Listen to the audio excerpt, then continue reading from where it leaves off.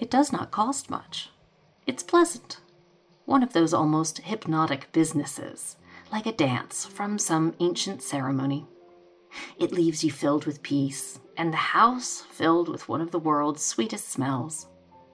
But it takes a lot of time. If you can find that, the rest is easy. And if you cannot rightly find it, make it.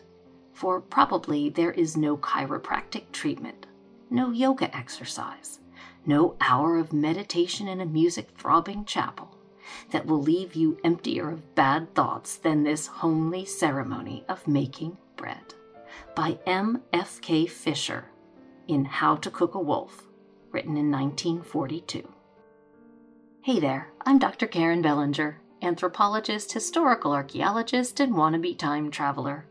Welcome back to Working Over Time, the podcast that examines society through the lens of work, over time and across cultures.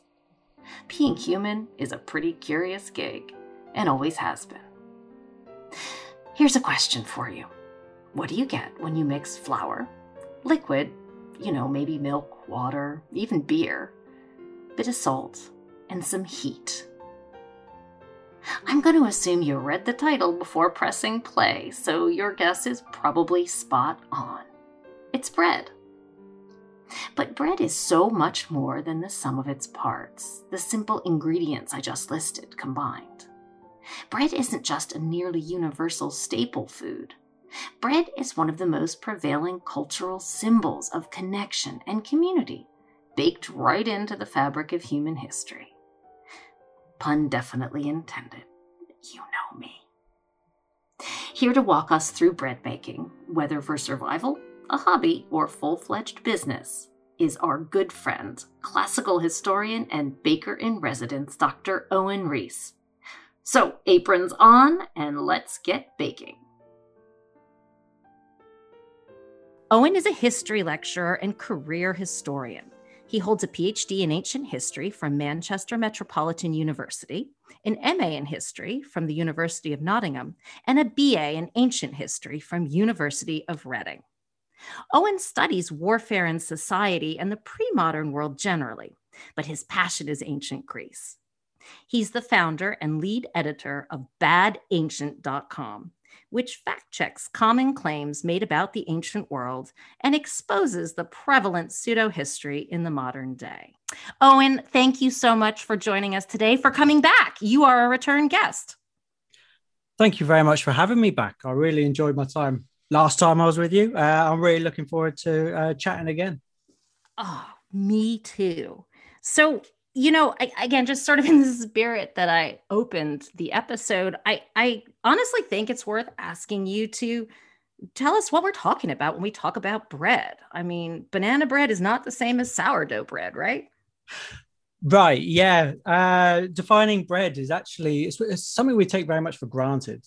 Something you mentioned in your introduction there about the ubiquity of bread. It doesn't really encourage us. Its ever-presence doesn't really encourage us to wonder, well, hold on, are these things actually the same? Well, if you've got flour of any grain, whether it be wheat, whether it be barley, whether it be rice, and you've got a liquid, water, milk, beer, cider, whatever it be, and you mix it together, you're in the process of making a bread. But the problem is you're also in the process of making a cake. You're also in the process of making what the English would call a biscuit or a cookie. You're in the process of making scones. You're in the process of baking, aren't you? So how do you actually define what a bread is? I mean, today, if you ask most people to define a bread as opposed to something else, okay, so what's the difference between a bread and a cake? Well, cakes are sweet, aren't they? Cakes are very rich, usually with whether milk, cream, egg, whatever it be. They become very rich, very sweet, something you have almost as a dessert. And bread is not. Bread is savory. It's a savory item. And that's all well and good. That's kind of how most people would describe it. The problem is that many breads don't fit that bill. So we have what's called an enriched dough. So a brioche, for instance, is an enriched dough. So it's a bread made with eggs, made with milk, made with sugar, sweet. And there are other breads that again are kind of live in this blurry line. So I mentioned the brioche. The other one, which is a favorite for my family, my Irish family, is the soda bread. Oh, right. Yeah, the one with the raisins in it, right? Well, not the way we make it. Oh no, That's regional variation, isn't it? Regional oh, variation. it is. Oh, this. So, Well, I probably bring to you the Bostonian bastardization of pure Irish soda bread. Although Bostonians do cling to their, Irish of course, affinities. of course, yeah, strong Irish links, aren't there, to Boston? Mm-hmm. Well, the Irish bread recipe I have comes from, oddly enough, from some of the monasteries in Ireland. So it's the monks making the bread from centuries ago. It's their recipes, which is basically white flour, a bit of wholemeal flour, a soured milk, whether it be buttermilk from the process of churning butter, it's the liquid that's left over. That's a sour liquid, or literally soured milk. So my great aunts living in Northern Ireland during the Second World War would literally leave milk, any leftover milk, they would leave it on the by the window in the sun, so that it purposefully soured, and then they'd use that with the flour and the bicarbonate of soda to create. That makes me not want to go eat Irish soda bread now, Owen. I didn't actually need to know that. I can't unhear that. So, okay, why is bread so central to human life? What's the significance of bread? I know it's a huge question, but do you have a quick answer for us before we dive into the brass tacks of things? The significance of bread is its simplicity. It's not always easy to get hold of the flour. The process of the making the ingredients is not easy, but the making of bread is very easy. It is something where historically we see men, women, and children engaging with. So it is not only an omnipresent staple, it is the everyman's food. The richest of the rich will have fancy bread, but they'll still have bread. The poorest of the poor may have more of a porridge made out of hardtack almost, but still working with bread. That's what it offers historians. It offers us the opportunity to see what everyone is doing. And as a history lover, what it also allows you to do is to connect with people through time. If you get yourself a dough and you start kneading away, you are taking part in an action that belongs in a lineage of human knowledge that goes back thousands of years. People have been doing this for thousands of years.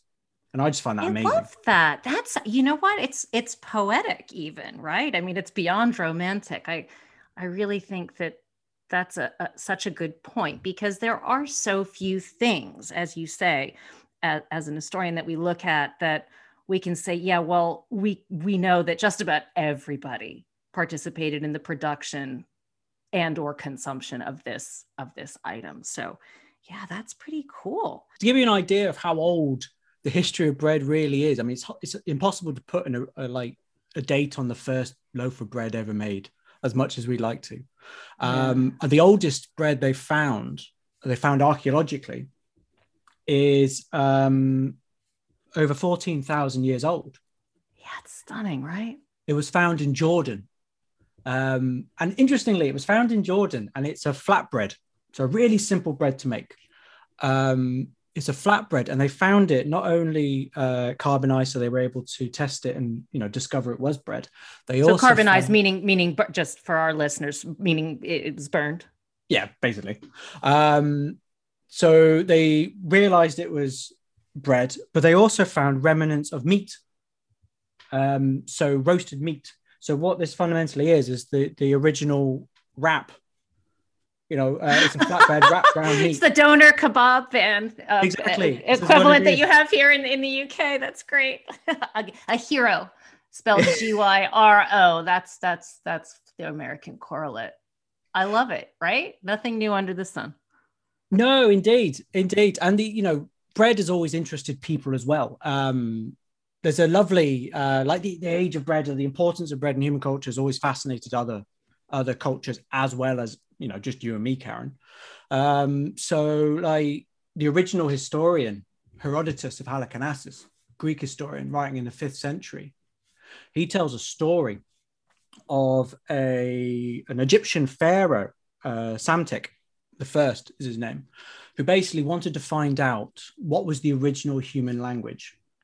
You know, before all cultures splits away and broke up and created all the languages that existed in his time, what was the original language?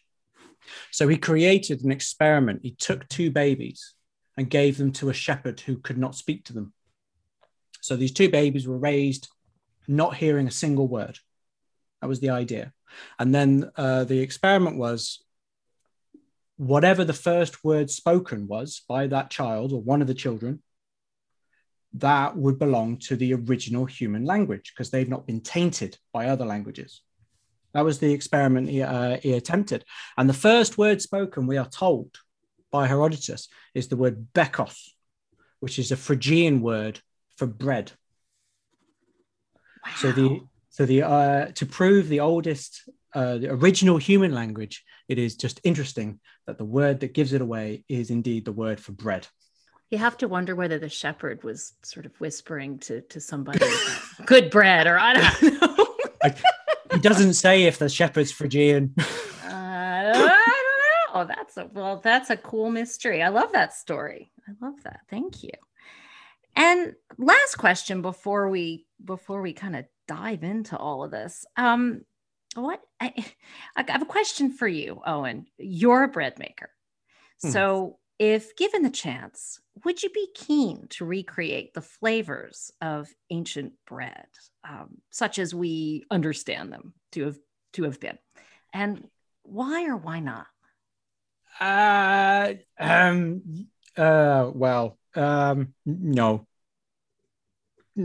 not really. Not really. It'll take quite a lot of explanation. But no, I do not think that is a good idea. All right. Well, I tell you what, I have a proposition to make. Why don't we come back to that at the end?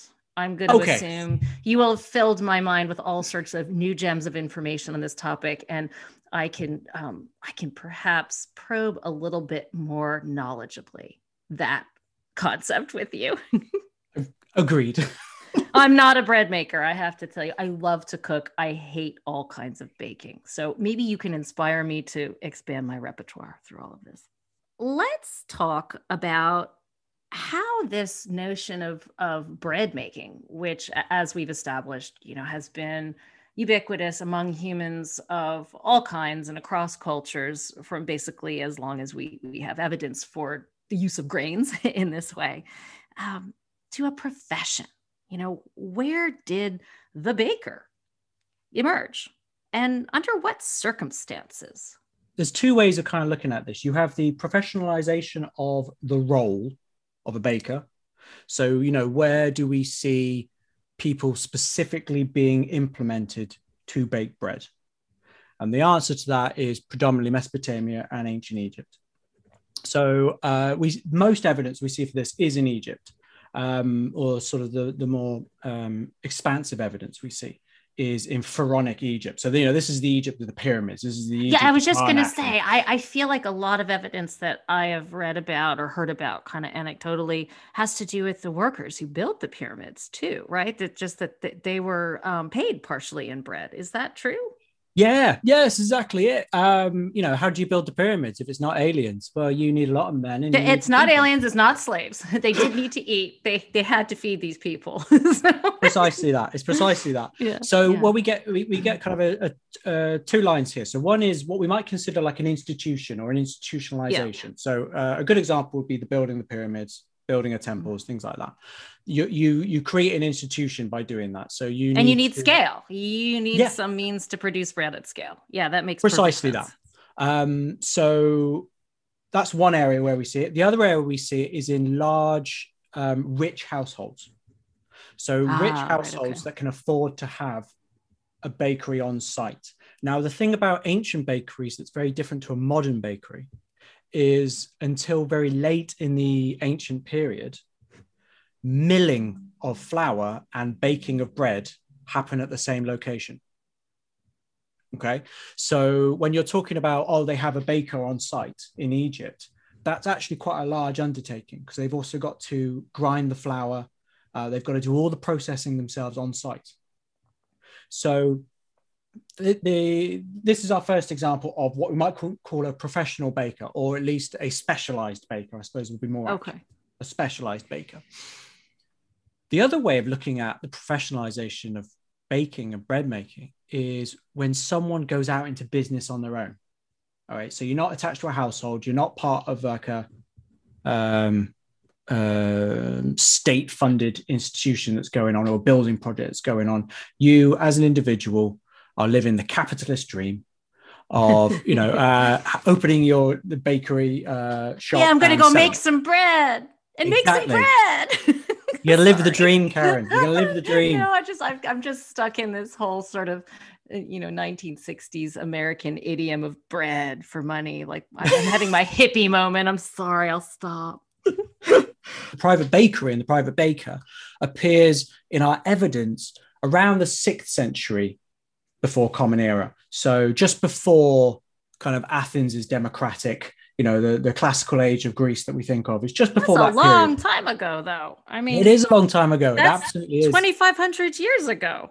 Plus, yeah, absolutely. Annoyingly, we don't have a lot of great information about what they had to do, how much money they were making, things like that. But we can grasp little snippets floating about. But yeah, so we see in Athens, for instance, we do see that there are private bakers who are, some of them are wealthy, they can make money. We also see evidence of women selling bread in the marketplaces, which tells us that there's almost like a production line going on all the way to sale, if you think of it like that.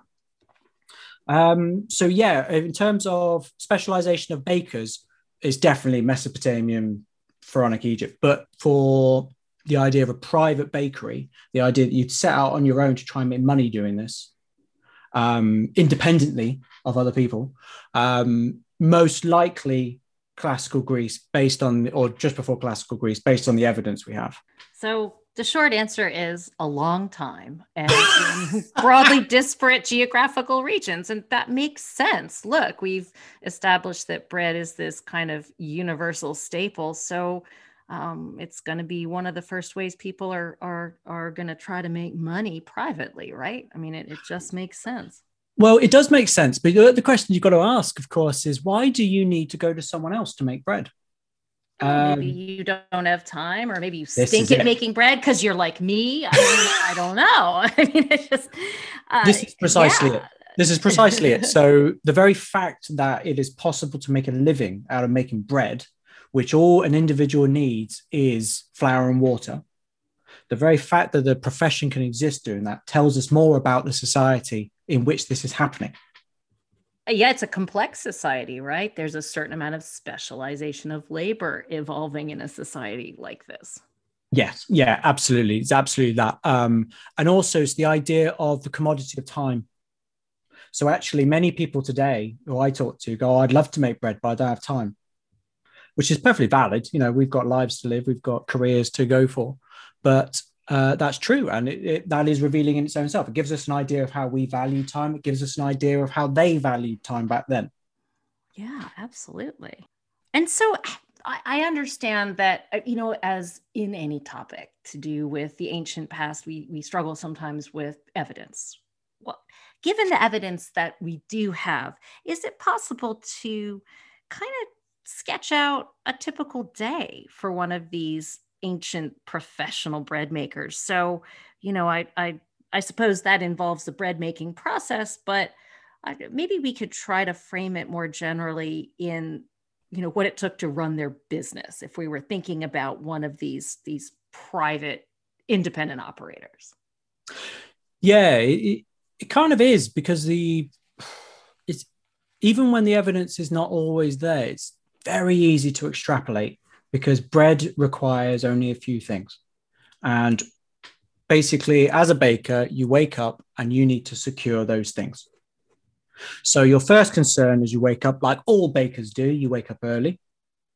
The reason you wake up early is because people are hungry when they wake up and they want food. And it's a culture of bread making professionally that exists to this very day. Bakers work Yeah. ridiculously unreasonable hours. But then they finish at about 2. So first things first, you need to secure your grain. You need to Okay. get your grain in, whether it be by delivery, if you're a large enough operation, or by you going to the grain markets and buying enough grain that you need, the types of grain you need. The ancient world made bread out of lots of different types of grains. The Greeks and the Mesopotamians, for instance, ate a lot of barley. Further west, they ate more wheat or different types of wheat, whether it be emmer like in Egypt or spelt or other forms of wheat. You need to secure the grain. You then need to process that grain. Like I said, you're a miller as much as you are a baker, or your team is. So, that grain needs breaking down. It needs turning into flour. That flour then needs sifting, and then it needs sifting again, depending on what type of bread you're making. Do you need a nice white flour? Can you produce more of a wholemeal, more of a granary style? Whatever it be, your sifting process will determine that. So that's it. So you set it up for the day, ready to go. Make sure you've got all the necessary ingredients, water, milk, if necessary for your recipes. Make sure you've got, if What you're going about to, salt? Was salt used? yes, salt, absolutely, salt, absolutely. You definitely need salt. Once you've made sure you've got everything in place, of course, the other thing, if you're making a raised bread, what we call a leavened bread, so a bread that you intend to grow in size, you need a leavening agent, whatever that may be. Most commonly in the Greek and Roman world, that leavening agent was an old dough, which already had yeast in it. All right. So you keep dough from yesterday and use it in today to produce more yeast to create your bread. So all these processes need to be going on. They all need to be happening, and you need to be ready to go. Where does the yeast come from originally? The air. The air. The air. If you want to make a bread yeast soup, or starter, as they call it. So basically your own supply of yeast that you can then use to make bread. This is, by the way, how we make sourdough, which is kind of king of the breads at the moment. It is, isn't it? It's everywhere. It used to be, in the States at least, it was this San Francisco specialty, but it is literally everywhere now.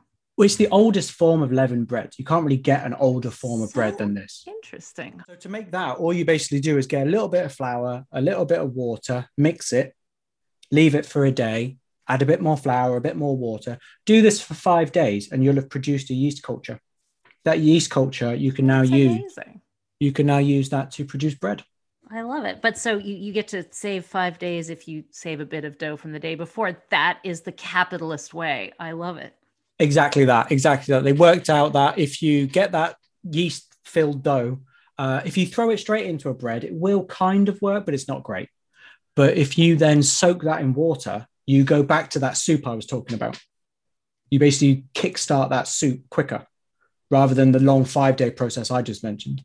So it's kind of like a cheat. So yeah, what we might call capitalist ingenuity. Okay, so we've got our old starter. We've been very sensible in our approach to making bread in this particular bakery. What comes next? We've kickstarted this soup by putting it into water. Then what? Well, then we jump into the process of bread making that exists to this very day. You get your flour, you mix it with the relevant liquid. I keep being vague about liquid. Water is the most common liquid used, but it doesn't have to be. You can use beer, you can use milk, you can use anything that's wet, basically. It will work as long as it's edible or drinkable.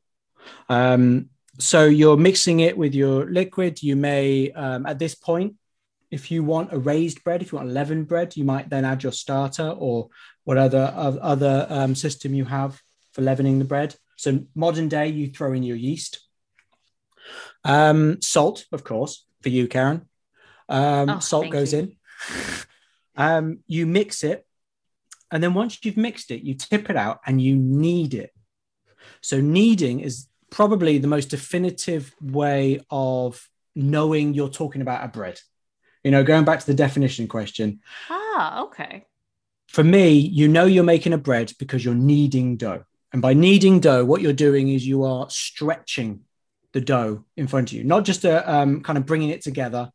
You are actually working it for minutes and minutes and minutes. Yeah, what does that do? It works the proteins in the flour and produces the gluten. Basically, the gluten in the flour, in the dough, creates the stretchy elasticity of bread dough. Okay, so this is why you can have like a 40-gram ball of dough and make a massive pizza base, because of how stretchy it is, because you've worked the proteins, you've produced the relevant levels of gluten, you've worked the gluten so it can stretch far enough. Okay, so that's what you're doing with it. It does take time, and depending on how high the gluten content is in your flour will determine how hard it is to do. So if you're using low gluten, oh, this is hard. It really is. I've done it. It's hard work. It's like trying to crush a rock with your hand. If you ever do make bread and you knock it back, so you knock the air out of it as it's rising, so it's still dough filling up with gas, and you knock it back, you can actually see the stretchy, almost tendrils of the gluten in the dough, and that becomes basically the crumb of your bread. This is what gets filled up by the gas as it bakes, and this is what gives your bread structure. So gluten is the enemy of the modern day, but it is like the best friend of a bread maker. Once you've mixed and once you've kneaded, it now depends on what bread you're making. So if you're making a flatbread, that needs to be rolled out, broken up into little balls of dough, rolled out, thrown onto a fire, thrown onto a pan, thrown onto a skillet, whatever it is you're using, chucked in an oven. And you can produce lots of different types of flatbreads. If you want a quick, easy flatbread, like an Indian chapati, which is just flour and water, you roll it out, chuck it on a pan. If you want like a Greek style pita bread, you need steam. So you need to basically enclose that flatbread so it puffs up with steam. But all very quick to make. If you want to make a raised bread, a leavened bread, if you want the yeast time to grow within the dough, you've now got to leave that dough for hours. You've got to let it do its magic. And only then, when that's ready and you've shaped it and you've put it in, most commonly in like a mold, so it has a shape, holds its shape, you then bake that in an oven if you're in an industrial bakery. Wow. So all these different complex ways to work with really simple ingredients to produce such different results. It's fascinating. Yeah, it is. And it is amazing just how many different ways you can cook the exact same dough and produce completely different breads. I also love the lots of different ways of cooking it means that, when you're talking about the history of bread, we're not just talking about urban societies. It doesn't have to be urbanized systems. So we know nomadic groups, pastoralists also make bread, usually flat breads, usually cooked on a fire, but you can do it. And it is a simple process. What kind of organization of labor do you think you would have seen if you had walked into one of these ancient bakeries? And, did the scale of production vary from region to region? Yeah, the scale of production varied dramatically from region to region. The organization is determined by the size. The bigger the bakery, the more organized you have to be. So I suppose the easiest way to think about it is if you've got a small family bakery, which is what we hear about in Greece, for instance, small family operations, they are run as a close, tight-knit group, as a family group, but most likely helped out by enslaved people, the bigger the bakery is. Because ultimately what you need are more bodies on the ground to work the grain. You need more bodies on the ground to work the machines. You need them to do the kneading for you to produce enough bread for what you're doing. So as time progresses through the ancient period, we see larger and larger operations because we see larger and larger cities, larger and larger populations. And unfortunately, so our best evidence comes from the Roman period. And unfortunately, what is made very clear is the majority of these people are enslaved, and it is a horrible, horrible situation to be in. The working conditions are supposed to be atrocious. They're supposed to be, chains, whips, beatings. That's before you even consider just the normal working environment, which are obviously very hot, very sweaty, very crowded, long hours. We are told in more than one Roman source that basically you could almost, they would threaten their badly behaved slaves with being sent to the bakery. Really? Now, Yeah. see, that's amazing. I would have not guessed that. I mean, I guess it makes sense, though. Processing grains into flour, as you said, is no small feat. I mean, that's hard graft. It's really hard graft, and depending on the flour, depending on the grain you've got, it's really hard. So things like spelt, things like emmer wheat in Egypt, these are hard things to crack and to break down before you even not just crack, but grind into fine powder. I mean, this is it. Yeah, I mean, at least wheat flour is easier to produce, but it's still time consuming. It's still tiring to do, but it is technically easier to make. So on the one hand, we do see most of the people discussed are slaves. And that probably gives you a good indication of just how hard this job is. The other element of this, though, is we do have evidence of paid workers. So, for instance, in Pompeii, the city of Pompeii in Italy, there is at least one graffito, so a single piece of graffiti, one graffito, which discusses payment at a bakery. And it's, if I remember rightly, it's 1 denarius and a loaf of bread for work. That's your payment. So, you could be paid to do this as well. But then you think, well, if the enslaved think it's the worst place possible. Yeah. Oh, yeah. Was 1 denarius a good pay? I mean, was it sort of hardship pay, or? This is it. It makes you wonder how desperate do you need to be for work to do that? But unfortunately, we don't know what the job actually was for. So, maybe they were supervisors. We don't know. And that makes me want to ask, what credentials, if any, did someone need to become a professional baker? I mean, if we want to think about it as something that has been a universal foodstuff that people have made throughout time, what did it take to hang out your shingle and become a baker professionally? I think the best way to think about it is why. I mentioned it earlier, didn't I? Why would you go to a baker for bread in a society where you habitually make bread regularly? And ultimately, the answer's got to be you can become a baker because you're good at it.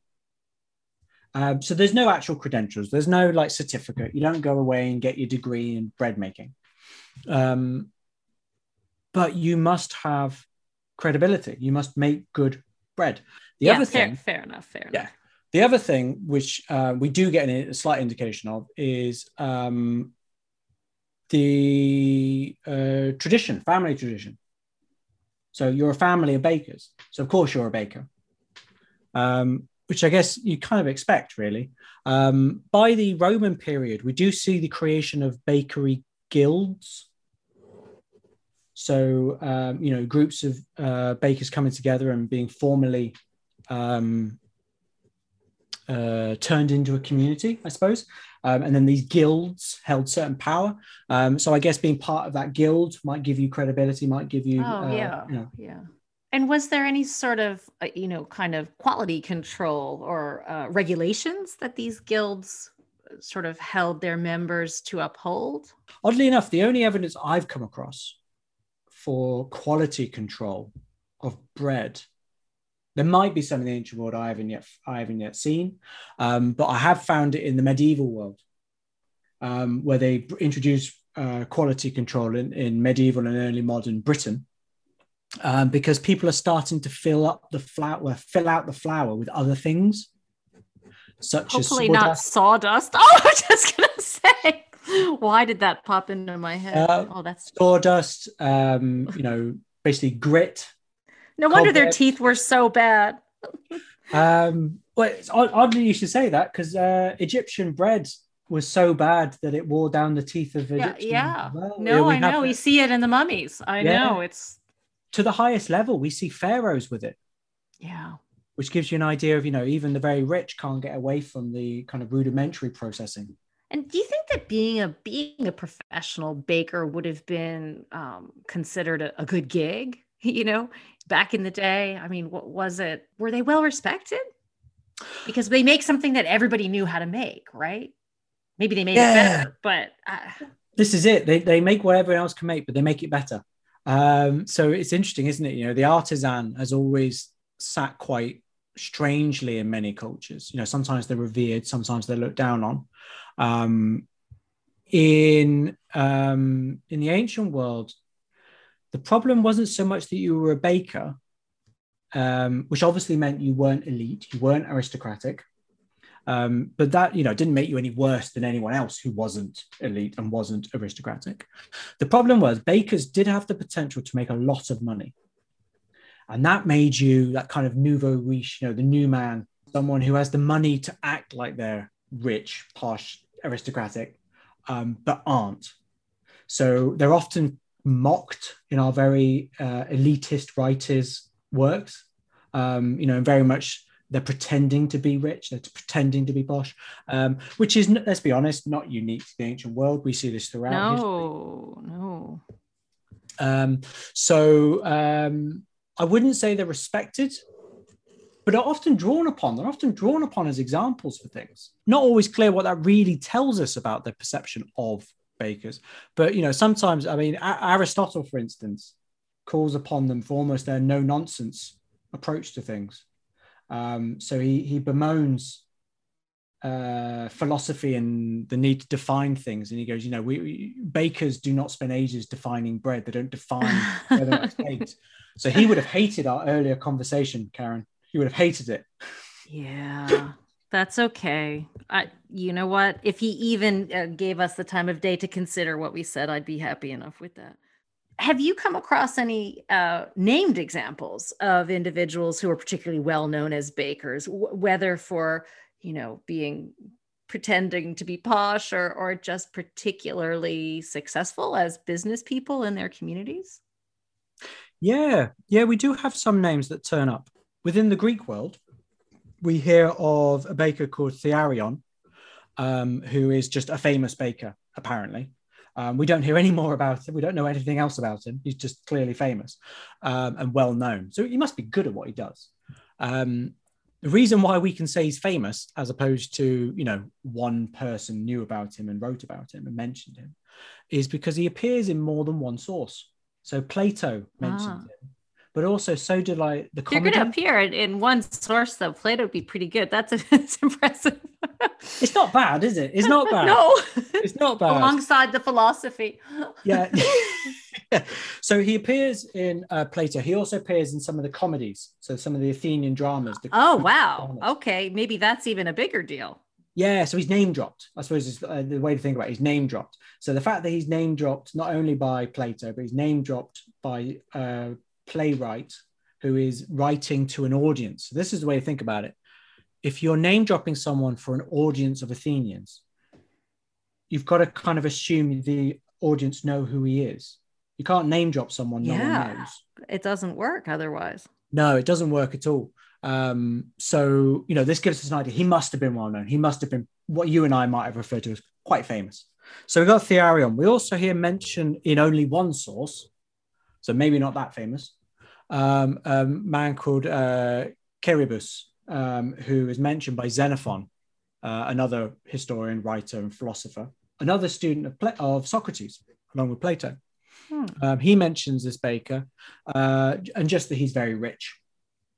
Okay. Just kind of commented, he's very rich.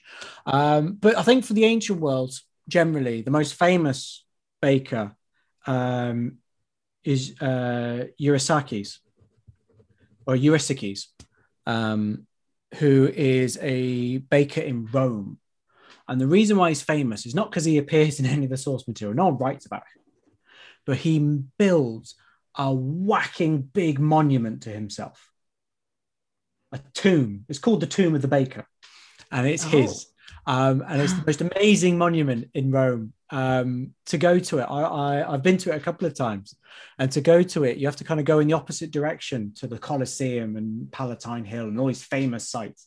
You got to kind of go away from that and towards like the train station, and you're walking along the road, wondering, is it going to come at any point? Where is it?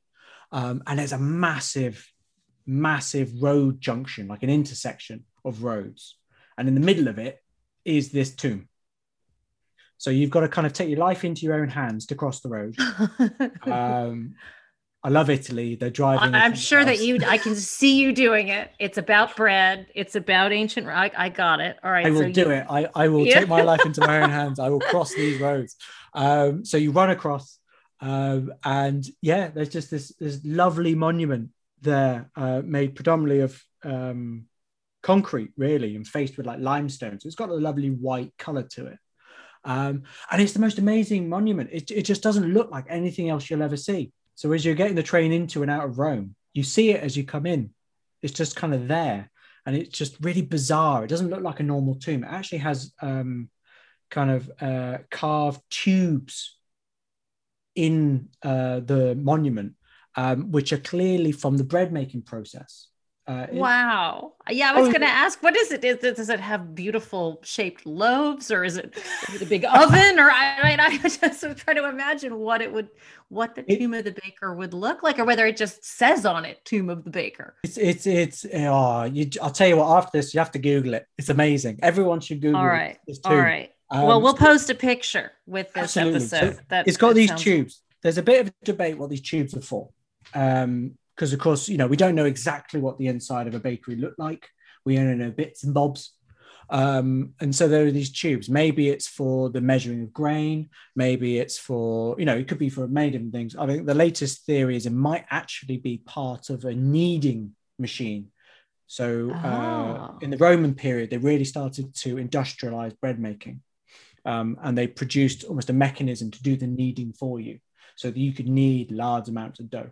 Maybe it's something to do with that. Maybe it's to do with measurements. We're not really sure. The point being, it immediately identified that this is a baker's tomb. It identified bakery to this man, and it was important for him to put it on.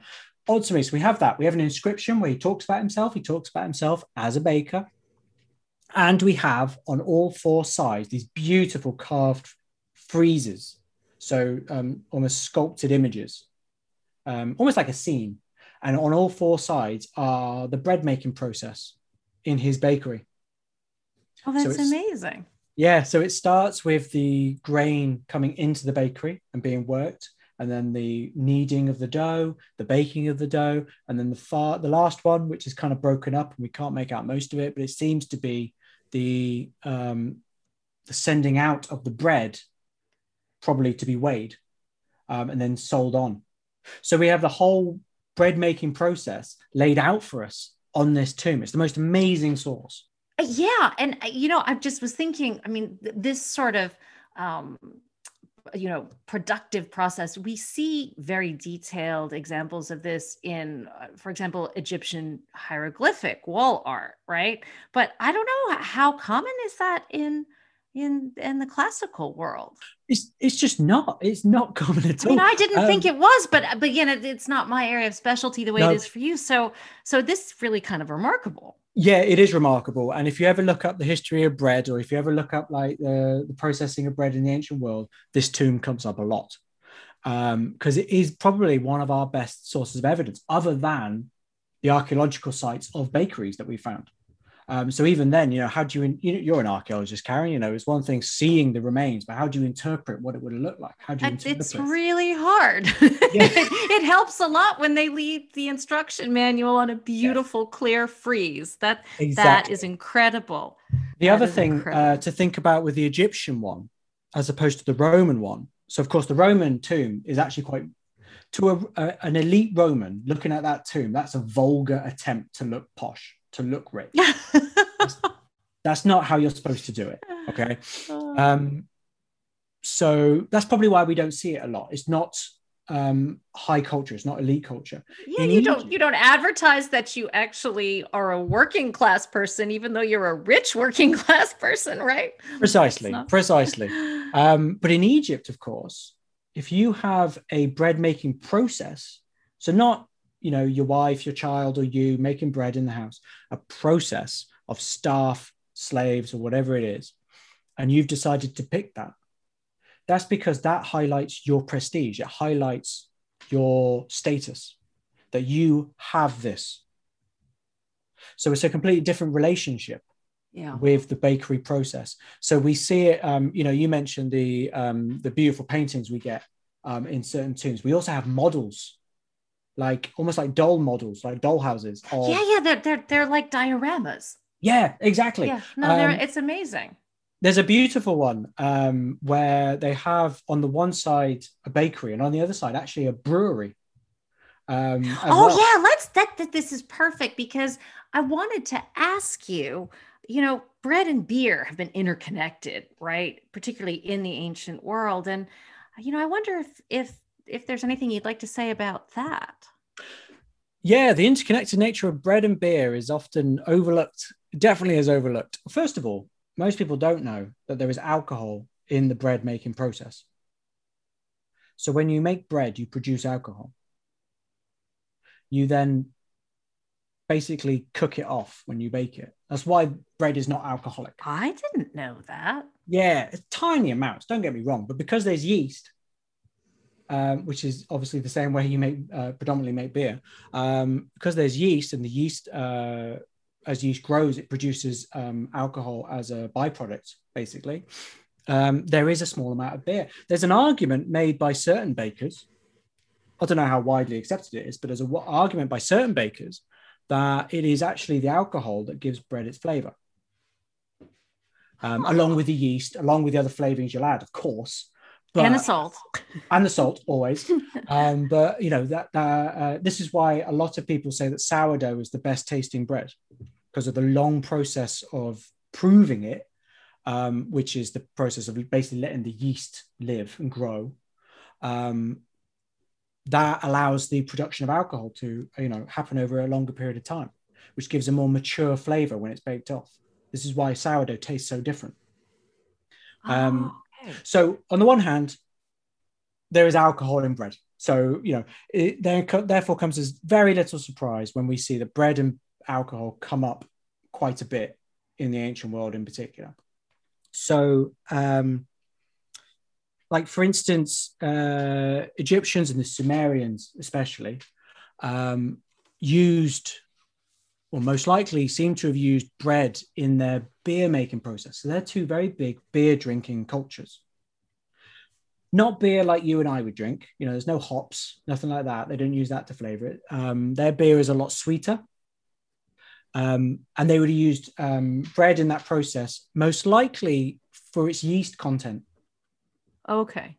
So we hear about a particular bread that causes lots of arguments with academics. It's called bapir, which is basically a type of bread that's hard baked. So it's almost to the point where it'll crumble in your hands. That's how long it's baked. And the leading idea is that this may have been used for producing or kickstarting the yeast for beer. So you would crumble it up, add it to your malt, add it to dates or honey, because you want sugar. You want the sugar in there for the alcohol content. And then you'd leave that to ferment. And then that would be what you then use to produce your beer. Mm-hmm. So it's the same flavors, it's the same grains, it's the same processes going on, and they're all happening next to each other. This is why the Egyptian model we talked about, that's why a brewery and a bakery next to each other makes sense. I just want to move into a consideration of, sort of the legacies and modern relevance of bread making, as we do in every topic. I mean, it's sort of a moot question when we're talking about a basic staple food like that. Of course, it's still relevant, but, I think there's a lot to be said for the explosion of interest and market for this artisanal bread, right? People are looking to buy something that's got a little bit of substance to it, something a little bit different, whether it's at a farmer's market or, just even a Whole Foods type luxury supermarket chain that carries these things that are labeled as loaves of ancient grains and whatnot. I wonder what you think about all of these fads of kind of trying to connect to bread's ancient past in the modern day. I think some fads are absolutely fine. I have no problem with them. So, for instance, the ancient grain one is something that always makes me chuckle. And the reason why it makes me chuckle is because I fall for it too. So, in my cupboard, I have a big bag of spelt, ancient Roman grain. I've used kamut, which is supposed to be ancient Egyptian grain.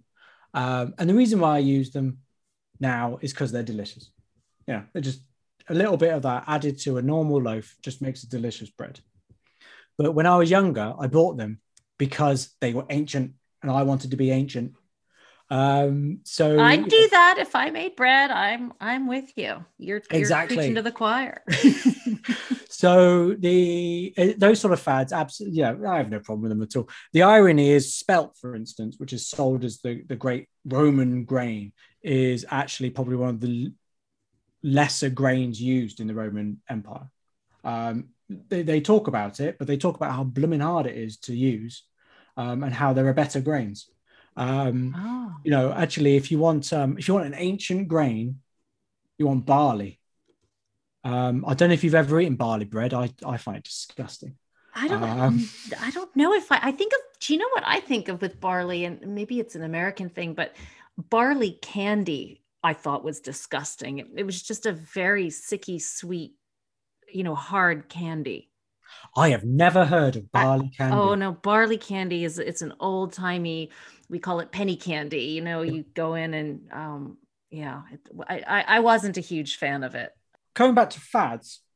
So you've got like this oldie worldy fad. That's cool. I haven't got a problem with that. I buy into that. I'm great fanatics of that kind of stuff. That's all good.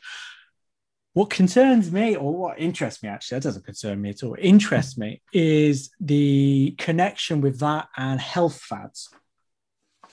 So it's the idea that ancient grains are better for you, or that, ancient ways of making bread are better for you. So I hear a lot of people say, if you eat sourdough, it's better for your digestion. And that's just not how your digestive system works. It doesn't care how it was made. It cares what's in it. It's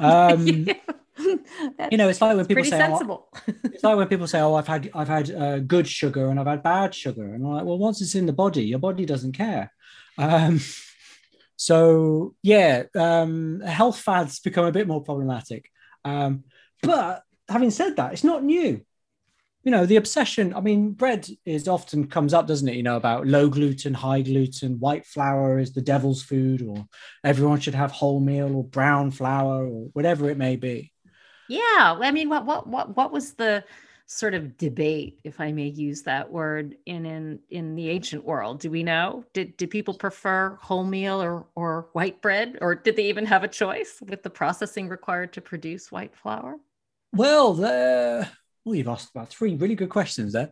The first one is, yes, there definitely is a debate. And not only is there proof that people thought about it, there's literally a debate. Different authors give very different answers. So the medical writer Galen, for instance, is very clear. White flour is bad for your health. So he's quite anti-white flour. However, the writer Athenaeus, who writes a lot about food, and he studied a lot of all other authors, including Galen. And he actually has a whole section on this kind of debate about bread. And he argues that basically the purer the flour, so the more refined the flour, the whiter the flour, the better it is for your health, the better it is for your digestion. What's really striking about these sort of three categories of best, better, and terrible is that there'd have to be a real class element to the kind of bread one might be able to produce oneself, right? Anybody could cook something over the ashes of a fire, but having equipment, a special pan, and an oven. that would seem to me to be maybe something not just everybody has in their private home. Is that Yep. correct, or am I just sort of fantasizing here? No, you're absolutely right. The same thing jumped out to me when I first started looking at this. This is entirely driven by elitism. Yeah. Entirely. So the healthiest stuff is what we can do. You can't do it because you're poor. Yeah, you have to buy it from us. Come to our big industrial size ovens. We'll sell you the best bread for your health. It's like the ancient goop. You can see Gwyneth Paltrow selling her wares. To be fair, a lot of health fads to this day are still based on that. You need to aren't they? Oh yeah, and you need a lot of cash to have it, and it's shocking, right? But it's for your health. It's for your health. And then you're made to feel bad because you can't afford the best food, so you've got to go and have a ready meal, or you need to go to McDonald's to get your 99p burger because you haven't got the money to do otherwise. And you're made to not only feel like that makes you a bad person, but it means you're not doing what's best for your health or your children's health, and there's a lot of class division there. Absolutely. And hardcore marketing, let's be honest. I mean, it's flogging the business. It's the capitalist way. You need this. You need what we can make for you. Yeah. I think we kind of ignore the marketing in food, especially certain base staples. I mean, I don't know how true it is anymore. You'll have to tell me. But so over here in the United Kingdom, eggs are a good example. Our eggs here are brown. I don't know if it's true anymore in the US, but whenever we see American culture transported to us on telly, it's all white eggs. Funny, because I would always seek out brown eggs to buy. But I also don't like white bread. I don't know. I actually haven't given it a lot of thought, but brown eggs are generally more expensive, and they're more like a, kind of all natural, free range marketing. For sure. It's definitely a higher end egg. Yeah, this makes perfect sense. So over here, we were sold eggs as an important protein, especially after the Second World War. And brown eggs, because brown is healthy, brown is earthy, brown is natural. White is clean, white is purified, white is interfered with in food. So that's all branding, it's all marketing. So it's interesting that and I'm sugar too, right? If I see white, sugar. Yeah. There are people in sugar who I won't have white sugar. I have lots of brown sugar. Well, it's still sugar, isn't it? I get you. Like, if you do it for ethical reasons or processing reasons, fair enough. But don't tell me it's healthier. I'd like to hear from you now, not just as an historian, but really as a bread making obsessive. I think that's the phrase you used. Tell us about how you got into bread making and why you love it so much.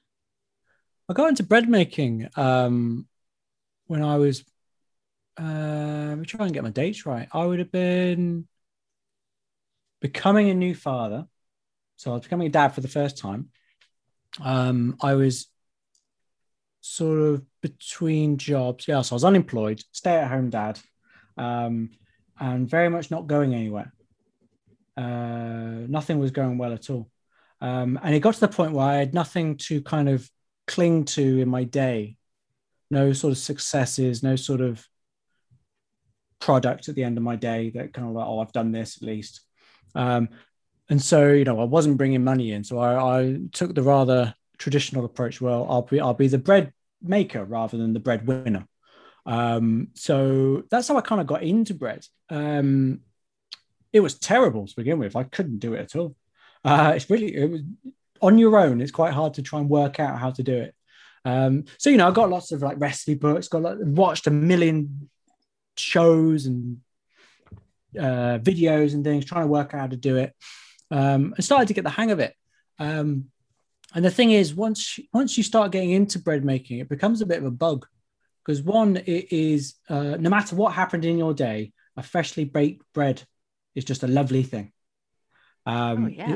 I mean, there's a reason why estate agents and when you're selling your house, they advise you, if you can, to have freshly baked bread in the house. The smell just evokes homeliness. It's just a lovely thing to have. So there was that. But the other thing was it gave me, and it does to this day, it gives me a rhythm to my day, because you get up, start the bread, leave it. Once it's at the point, you leave it for 4 hours, go do some work. It's lunchtime, go start making your lunch, do the next bit of the bread, go do some work, come back, bake the bread, whatever it is you're trying to do. It gives you a nice, it breaks up your day. It gives you a lovely rhythm through the day of things that need doing. I'll tell you now, I can always tell when I'm overworking and stressed because I'm not making bread.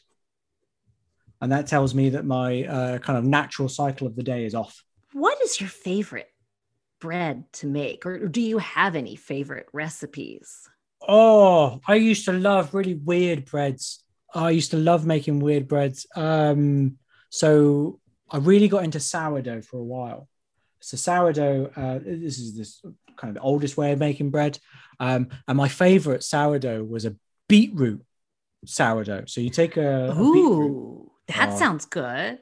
It's amazing. I made it for my daughter because when you grate the beetroot, put it into the bread, it turns the dough pink. And my daughter was obsessed with it. As it would. And my daughter was obsessed. She was obsessed with the color pink. So I made her this pink bread. And she loved it. And that's one of the things I love about bread. Bread is a conduit. It's a vehicle for whatever you want. So I use it now. I don't make a lot of the kind of fun, weird, wacky breads anymore. I use it now to maintain the balance of the family. So if the kids aren't getting enough vegetables, for instance, I can throw vegetables into their bread. If the kids aren't getting enough fruit, I can get fruit into their bread. If the kids aren't getting enough fiber, I can make a more higher fiber bread. So you can kind of almost like pull the strings of the family health through bread. And for some reason, much more creative than what I would do, which would be to sneak it all into this, spaghetti sauce in the blender. I used to do that, and now my daughter can pick out the flavor of almost every vegetable. She's like, no, that's got an onion in it. I'm not having it. That's tainted. Oh, kids are the same everywhere. Aren't they just? And is there anything about this topic of bread and bread making, present or past, that you still have questions about that you'd like to learn the answers to? I would love to learn the answers to how they perceived bread in their diet. And I don't mean our writers, I mean the every person. So a lot of bread described in our sources is actually what you and I might call hardtack. So it's baked so hard, you're not really supposed to chew it. You're supposed to use it. You've dried it out so it transports. And then you more often than not break it up into like a stew or a gruel as a thickening agent. So what you're doing is you're adding calories to your meal. So as a historian and as, like modern food science can see what's happening there. But that's not the same as what they thought about it. And I would just love to know, were they aware of that? Is that why they did it? Did they do it so that it was more filling? Did they do it because they thought it tasted better? We don't know. We don't know at all. And I would just love to get their views on, what did you actually think of these breads? What do you actually think of the fact that that guy over there is selling bread for, half a day's wage? Is that extortionate? Is it not? Just things like that. Yeah, it's not the kind of thing people would make record of, even if they were able to write. Huh? Oh, wow. My gruel is so much better with the hardtack in it than without. Yeah, that's probably not something we're going to find. But I'm with you. I mean, it's the kind of question I wonder about all the time as an archaeologist, because we are dealing with the everyday people and the stuff of everyday life that, it wasn't written down. I have one last question, which I've got to ask again now. You set it up. You served it up to me like a nice softball pitch, Owen. Is it a good idea, if we could, in your view, to recreate the flavors of ancient bread? so that we could try it ourselves? Right. Okay. Well, it depends what you're setting out to do. So I'll start with, should we recreate ancient breads? Because ultimately the flavoring of bread comes as much from the grain and the process of cooking or baking as it does from what you put in it. Okay.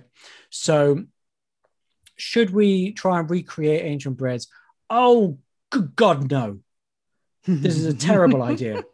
And you don't want to cook your bread in the ashes of a fire and then eat it? Why not? You don't have a sense of fun. This is it. Anyone who reproduces ancient breads in a modern oven has not reproduced an ancient bread. Touche. Okay.